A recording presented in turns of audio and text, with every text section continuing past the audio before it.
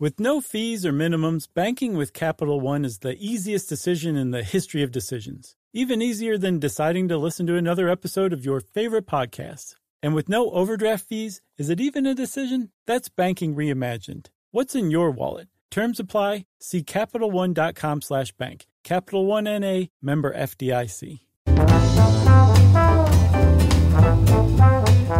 Hey, and welcome to The Short Stuff. I'm Josh, and there's Chuck.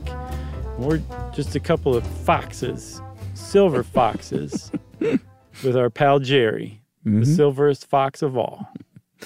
My hair's got a little gray to it now. Yeah, your beard's super gray. No, it's been gray for a while, but now now that the gray is creeping into the old upstairs. Mm-hmm. I've been plucking mine. No. Sure. What? You don't care, do you? Mine sometimes comes in a little wiry, and I'm like, I don't really like that look on my super straight hair. So I do pull them out when they come in like that, sure. Head pubes? Kind of, a little bit. More look like a roadie for Tesla. Oh, you mean Jimmy Headpube Barrington? Yeah. The guitar tech? That's right. He was a great one, but his hair was messed up. I'll hit him with some smoke. Yeah, that's right. Man, that guy. Old inside joke from our Detroit show. Some of you know it, some of you don't. But we're here to talk about the Arctic fox, one of the cuter little critters on planet Earth. Right. So the Arctic fox is adorable, and it's in the same family as dogs, which makes it automatically lovable. Mm-hmm. But the fact that they can survive in some of the most inhospitable environments on the planet makes them admirable. So they're adorable. Okay? Yeah, I got it. Nice portmanteau. Thank you. Yeah. So the Arctic fox, just go ahead if you're in a place where you're not driving and look up a little picture of these little fellas. Or you're not crossing the street right now on foot. That's right. But they are, I keep saying little because they are small. Like foxes are small. The Arctic fox is even smaller. They can be as small as a little chihuahua. And by the way, big thanks to our old pals at How Stuff Works for this one. Yeah.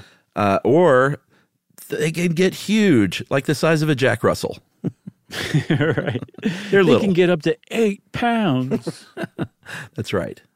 So when I said, though, that they can survive in some really inhospitable environments, like the areas where they live, the circumpolar areas, Alaska, Canada, Greenland, Iceland, Northern Europe, Russia, basically in the Arctic, they have to put up with temperatures that drop at like negative 50 degrees Celsius. Yeah.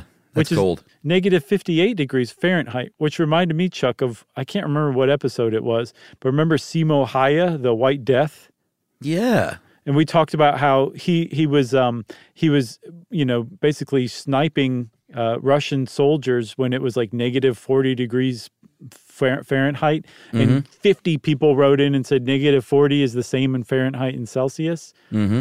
I will never forget that. And I just wanted to say it again, that I still remember after all these years. So thanks, I love that. everybody. I remember that. The White Death.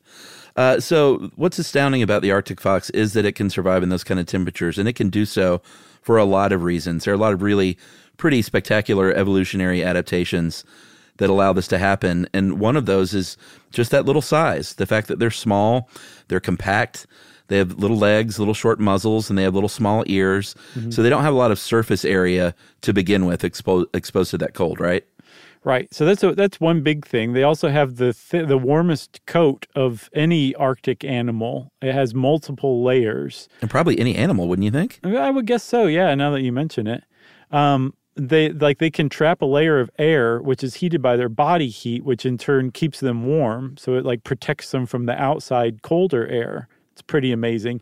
And then the coup de grace, the death blow about their pelt, is the fluffy tail on the end that they actually use to cover their head and face with when they curl up to sleep. Adorable. That is awfully adorable. It's true. They also have hair. They're the only canid that has hair over their foot pads. So not only does that just add even more insulation, but it helps them walk on the snow. Mm-hmm. And then they have countercurrent blood circulation. And this is what's going to happen. They're going to reduce the blood flow to their feet to make sure those little paws don't get frostbitten.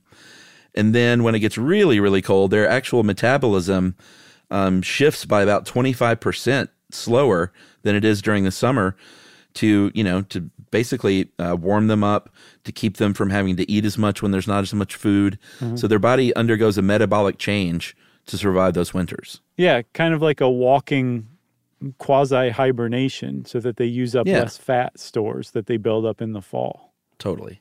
Pretty cool.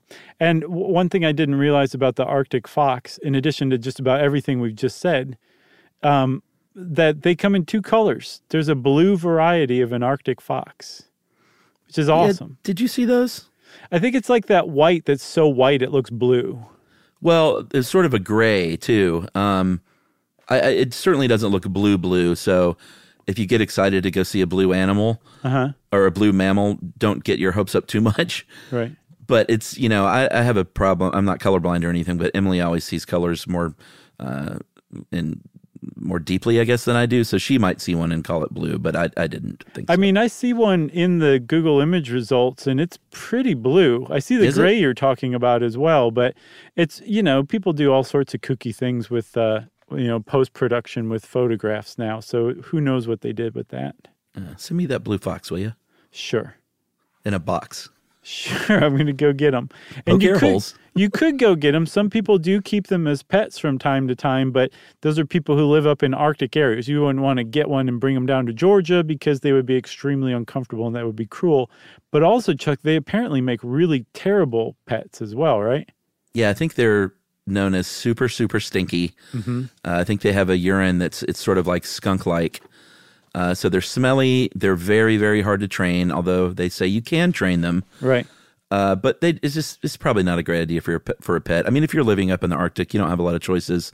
Go ahead and get an Arctic fox and see what you can do. But don't live in Miami Beach and think you're going to be cool and have some exotic pet, because it's illegal, A, and just unethical, B. Right. There you go. It covers both boxes. Should we take a break? I think we should. And we'll come back with more about the Arctic fox.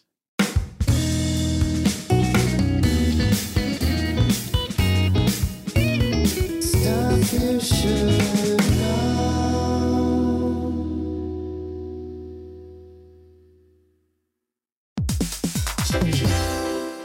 Listen to this. It's a game changer. Amazon is now in healthcare. Yes, Amazon. It's called Amazon One Medical. They offer same-day appointments, and if that's not convenient enough for you, they also have 24/7 virtual care. Yeah, imagine you're feeling so sick that even the thought of getting out of bed is just too much for you. With Amazon One Medical, you don't have to leave the house. Of course, what good is that if you then have to drag yourself to the pharmacy, but you don't have to do that either because of Amazon Pharmacy. It makes a lot of sense. Delivering things fast is what Amazon is known for, and that's exactly what they do here. They'll deliver your prescriptions directly to your door. No waiting in pharmacy lines with people who probably all have something worse than whatever you're there for. Again, this is a game changer. Thanks to Amazon Pharmacy and Amazon One Medical, healthcare just got less painful. Today's episode is brought to you by Altoids because, let's face it, unraveling the mysteries of the universe is tough work. But with Altoids, your breath will be stronger than a black hole's gravitational pull, more intense than an alien abduction, and more reliable than your phone's battery during a podcast marathon. When it comes to needing intense freshness, Altoids have you covered. Altoids are stronger than your favorite conspiracy theory, more intense than the latest true crime docuseries, and more reliable than a Bigfoot sighting. They're not just mints, they're curiously strong mints. Find Altoids in the checkout aisle. Grab your tin today.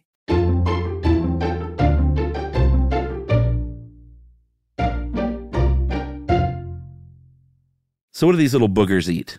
So apparently, since they're canids, they should be carnivores, even hyper carnivores I've seen, but they're technically omnivores because food supplies can get so scarce that Arctic foxes have been known to eat basically whatever will sustain them, including seaweed and berries, but typically they prefer meat. Sure. They will load up, increasing their weight by up to 50% as that hard winter sets in, store up that body fat, and if you see a polar bear in the Arctic hunting, you will probably find at least one or more Arctic foxes trailing not too far behind, because they will follow those polar bears around and get whatever little scraps that polar bear can't get to. That's right. One of the great things about Arctic foxes is they can hunt year-round. because of their little ears. Their ears are super wide. They're short, but they're wide. And they can actually hear stuff like some of their prey moving under the snow. And so if you've ever seen a video of an Arctic fox pounce, it's adorable. But they will go It's up so great. and then straight down to like kind of break through the snow and land on top of their prey and catch their prey. And I will one-up you. The Arctic fox pouncing is adorable. Yeah. Momo does that to lizards, and Oh, really? it makes an Arctic fox look like garbage. It's so cute, man. You see the videos in the snow. This Arctic fox will literally leap up in the air, and then half of it will disappear beneath the snow. And all you will see sticking up is a butt and rear legs and that big old fluffy tail. Yep. And then there might be a mouse, 2 feet down into that snow that they smelled from many, many feet away. So I highly recommend. I doubt if Josh is going to post pictures or videos of Momo doing this on YouTube, but you can find plenty of Arctic foxes doing it. I'll try to get a video of it, actually. Do it in slow-mo if you can. Yeah. It's not adorable for the mice, but it is to everybody else. Yeah, but it's part of the food chain. It is. It's true. So if you are a male Arctic fox, they call you a dog. Sure.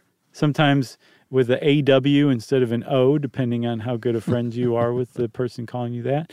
If you're a female, what are you called, Chuck? You're a vixen. That's awesome.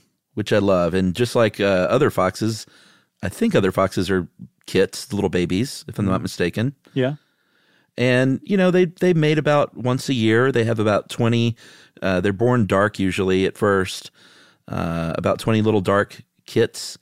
And they are adorable. They give birth in the blazing summer months of April, sort of spring to summer, April through June. And usually wean about 45 days. And sometimes their siblings will help raise them, which is also pretty cute. Yeah. And then by the time they hit 9 to 10 months of age, actually within 6 months, they're off on their own.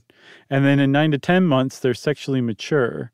And they have a really compressed initial, adolescence and initial maturation period because they don't live that long, actually. I think if you have a Arctic fox as a pet, they've been known to live 10 to 12 years, kind of similar to a dog, although small dogs often live longer than that by several years. But I guess the longest anyone's ever documented an Arctic fox living is 16 years. Yeah, and in the grand scheme of things, I think in the wild, you're probably looking at more like 8 years. Yeah. I mean, it's a lot harder life in the wild, I would guess, than hanging out in some dude's lean-to in northern Canada, Since we're talking about the Arctic, every time I think about the Arctic now, I think about the show The Terror. Have you seen that show? The Terror? I don't think so. It was an AMC show. It's available on Hulu. There were 2 seasons. It's an anthology series, so each season is its own entirely different story. The second season I recommend the first half of. The first season from start to finish, the first second to the last second, it is worth every bit of your interest. Oh, wait a minute. I know this is the one you recommended to the Grabster on email, right? Yes. It's so good, man. Just check it out. It's one of the best made television shows I've ever seen. I can't imagine how much it costs to make it, and you can tell. And all of the actors are every one of them is like the best actor working today. But you've seen them, you recognize them here or there, but you don't really know their names, like that kind of stuff. It's just a really great, great show. Well, The Atlantic says The Terror is more than a chilling monster show. Yeah, well, the reason they call it The Terror is one of the ships, The Terror, of the fated lost polar expedition. That's what it's about, is that, and it just it's all speculative fiction, basically. And since we're on TV Corner here for the last minute, we just finished the first season of Leftovers last night. Oh yeah. Season 1 wrapped up, and so we're speeding right into season 2. Loving the show. It started to drag a little bit, but then the last 2 episodes of season 1 got really interesting.